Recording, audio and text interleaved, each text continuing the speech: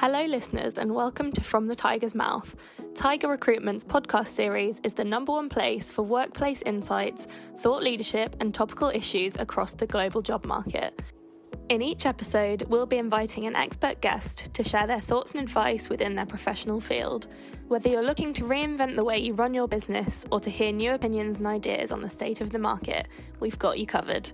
So if that sounds like your kind of thing, stay tuned. Happy listening. Hi, I'm Mark Fletcher, consultant for the HR division at Tiger Recruitment. In this episode of From the Tiger's Mouth, I'll be talking to Natalie Quayle, the tax lawyer turned CEO. Natalie is the CEO of the teeth whitening product SmileTime.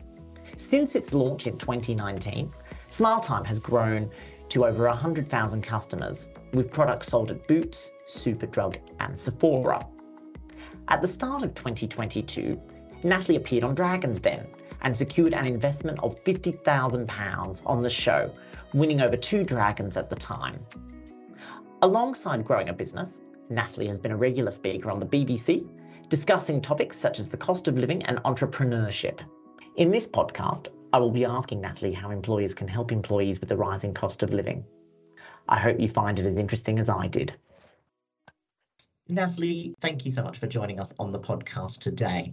The first question I really want to ask you is, with the rising cost of living, what areas are you prioritising to help your employees? Sure. Well, thank you, Mark, for having me on today. So at SmileTime, I think one of our core focuses right now, looking at the cost of living crisis, it's very much stabilisation is the starting point to help support our employee base, because the more stable and sustainable the growth of the business, the more sustainable actually being able to retain the current employee force that we currently have and being able to continue to grow that workforce over the next 12 months. So when I say stabilization, that's really been in the last 3 to 6 months, we've looked at our rationalization of costs, seeing where we can make savings around, for example, our supply chain and our manufacturing capabilities. Those who don't know what SmileTime does, we're fulfilling its oral care and at-home teeth whitening products, so very much cosmetic, but there's also very much a healthcare, digital health focus as well. So those products are sent out majority from the UK, but they are manufactured in the USA, they're manufactured in Asia, and some in the UK and Europe as well. So we have an international supply chain, and there has been a lot of instability because of price volatility caused by COVID over the last few years and the Ukraine war this year pushing up energy costs. So the wider political instability has definitely caused concern for our employee base, because everyone is worried about whether they're keeping their jobs. And so really what we focused on is, how do we secure the foundation of the business, rationalize costs and make cuts where we can, so we can continue to retain our existing workforce and continue to grow over the next 12 months. What sort of support strategies have you implemented, and what have you seen as a result? We have done a recent restructuring of our marketing team, and the support that we were offering as part of that restructuring was twofold. So we had to look at it, as I said, kind of cutting costs where we could. So a couple of offers that we made to our existing employee force was whether they wanted to work a condensed work week. So work, for example, over 4 days. So they would have at least a day where they didn't have to deal with additional travel costs. Or we were able to offer a 10% pay increase to a certain part of the marketing team. And interestingly, 90% actually went for the pay increase, even though we've had to peg it. It's a temporary pay increase, particularly to help through the colder months over the next 6 months. And for us, we've aligned that with the government strategy with energy assistance help, looking at, they've obviously, the government have provided an energy cap for households. And so our reasoning was we would provide a temporary pay increase that was in line to help provide that additional support, but it will likely last as a temporary pay increase until next year, April, and then we'll review it again. Longer term, do you think these strategies are here to stay? It's not really sustainable for these strategies to stay. The flexibility in working is definitely here to stay. And I think that is an add-on we're very happy to offer our employees. It's a really, I think, quite straightforward way for us to be able to attract talent in a competitive market where we're not always able to match on a straight remuneration packages. For example, digital marketing is an area that we hire for, and I'm sure a lot of businesses in the marketing space will know how difficult it is to hire someone with the requisite expertise in digital marketing. You're looking at a six-figure salary remuneration package as standard.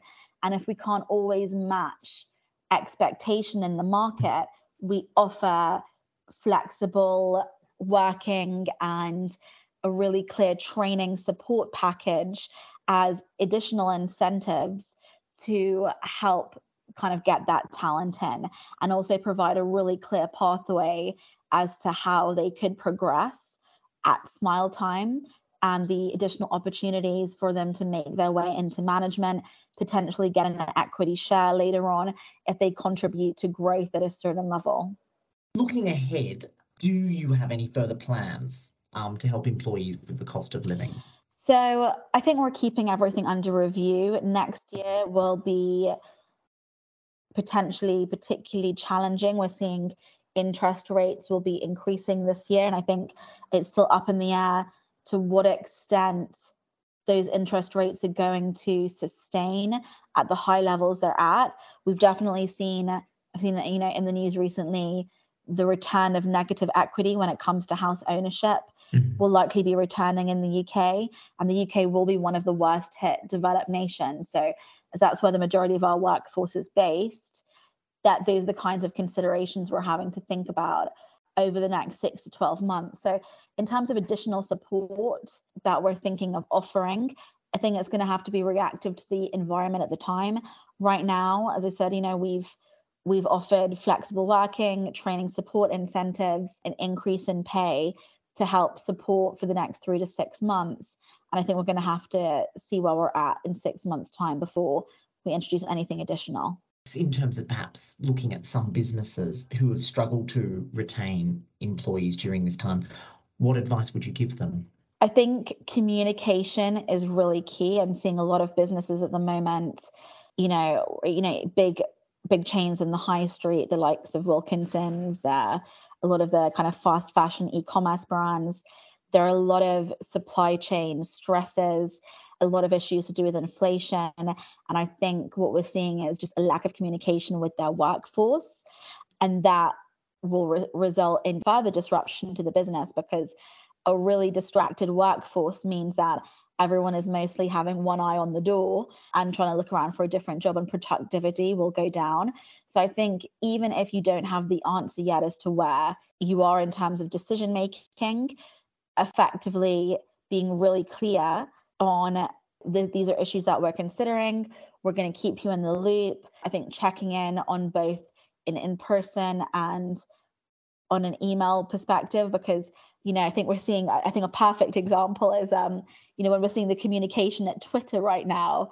I mean, it's a lesson in how you don't communicate with your workforce when you tell your entire workforce we're going to have to work very hard, and this is the hardest you're ever going to work. Shocker that 50% leave the next day.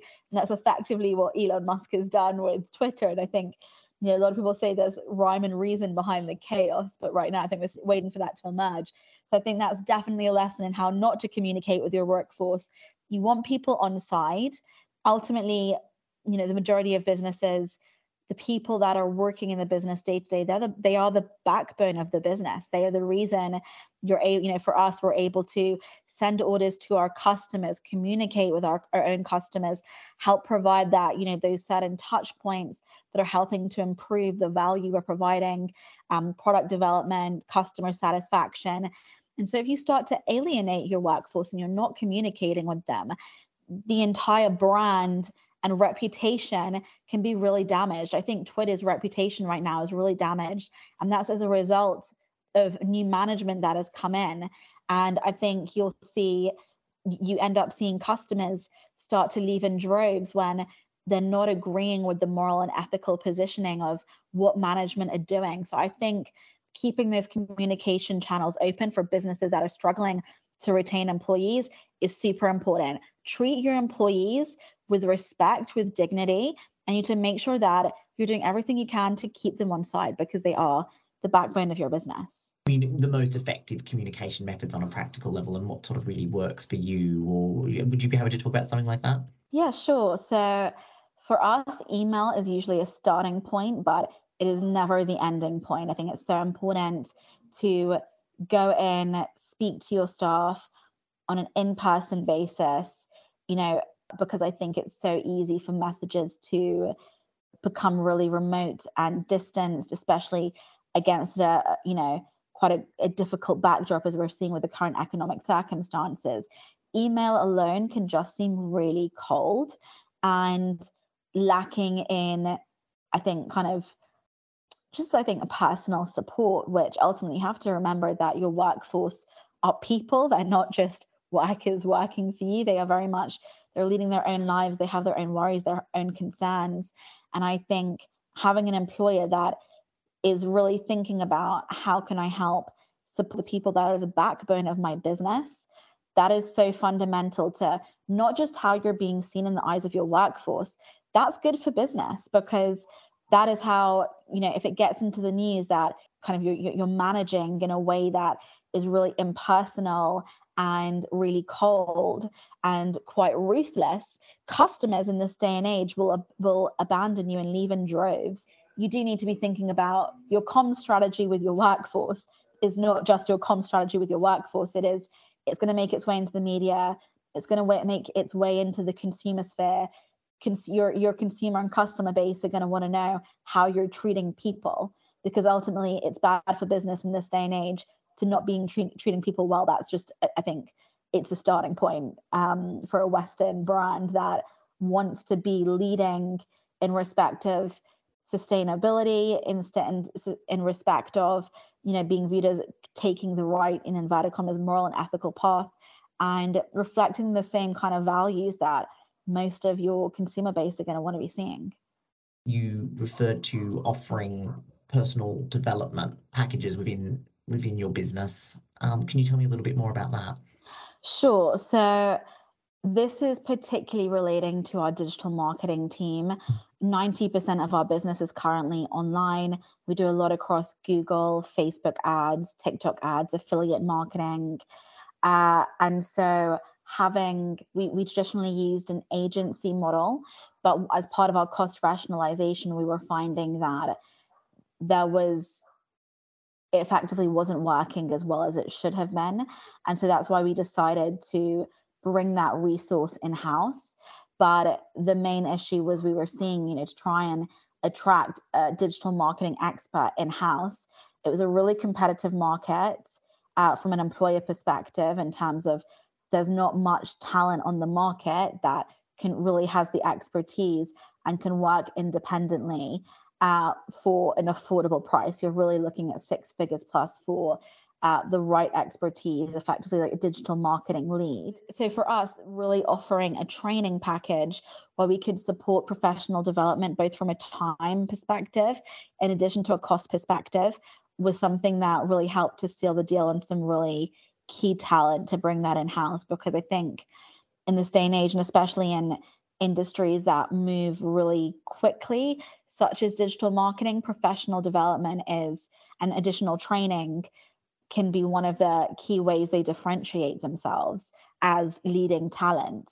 So I think that us being able to offer not just, okay, this is how much this is the budget we could put forward for training, but also this is, for X number of hours per week, we would allow you to do that within working hours.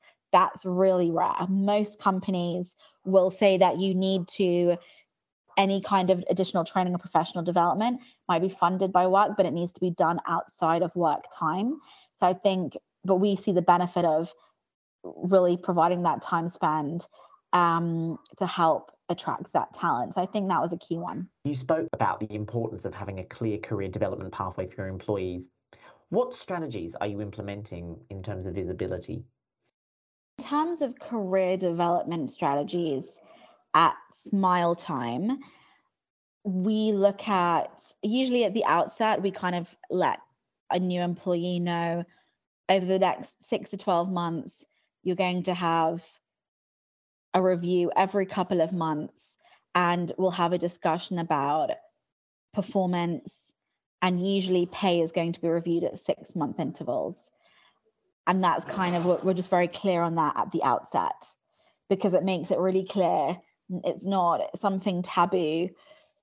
I think the worst thing is when someone, and we all hate talking about money, it's really normal, but I think just being really clear at the outset as to what that looks like. You're going to be reviewed at X date, pay is going to be reviewed at X date.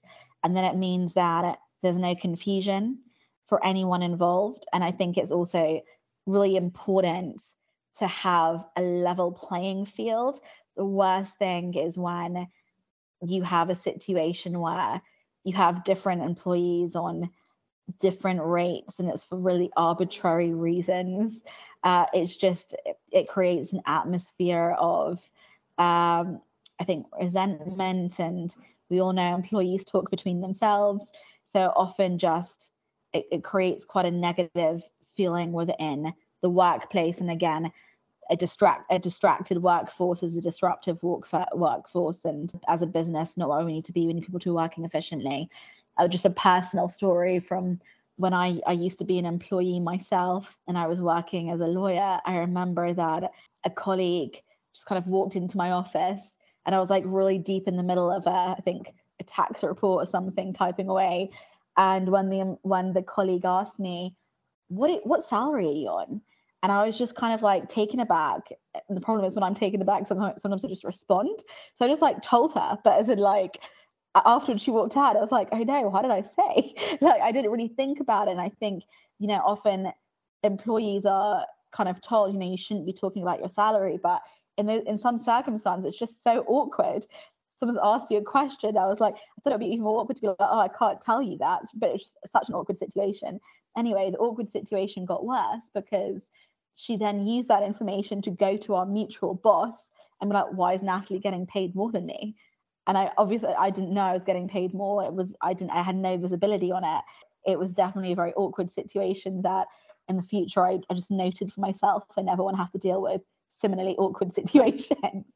So just transparency, consistency, keeping everyone on a level playing field, I've learned from experience, is the best way forward. You've got obviously some really, really carefully thought out things in place, and what maybe you're doing to kind of measure employee satisfaction or the success of some of your measures? Sure. So I know a lot of big businesses would issue email surveys and paper surveys to determine how successful their various strategies are being implemented. But quite honestly, it's useful that I have been an employee myself. I was an employee myself for 6 years at big businesses in law, and I just find that approach really impersonal. And I know exactly what I did with my, feedback form, and it's put it in the bin. That's just what happens. Like, no one's interested. So I think for us, a much more engaged way is usually just to factor in feedback from our employees in their review sessions. When we're having reviews with them, it's a two-way conversation. It's not just, okay, this is what your performance is. It's how, the strategies that we've implemented, which do you like, which don't you like, what do you think is working, what don't you think is working, and why? And do you have any additional ideas as to how we could do better? Because that's a dialogue that someone sitting in front of you is like, oh, I could actually make a difference here. I could actually influence the decisions that are going to be made. And that puts both parties in a conversation. And so for us, I would say it's not like a really clear metric, but I think that in-person feedback, usually tailored into our review sessions, is very helpful in getting, it's a litmus test as to what the satisfaction looks like.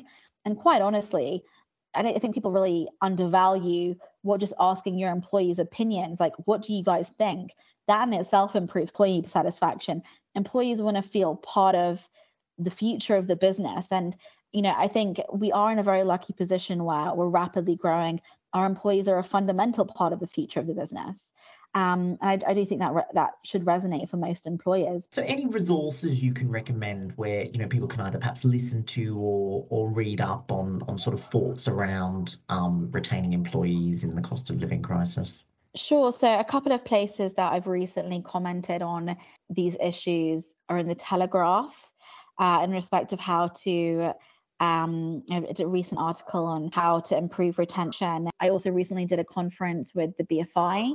They did a whole day on ways to improve retention in the employee workforce for a range of employers at different sizes. So I think that should be available remotely now.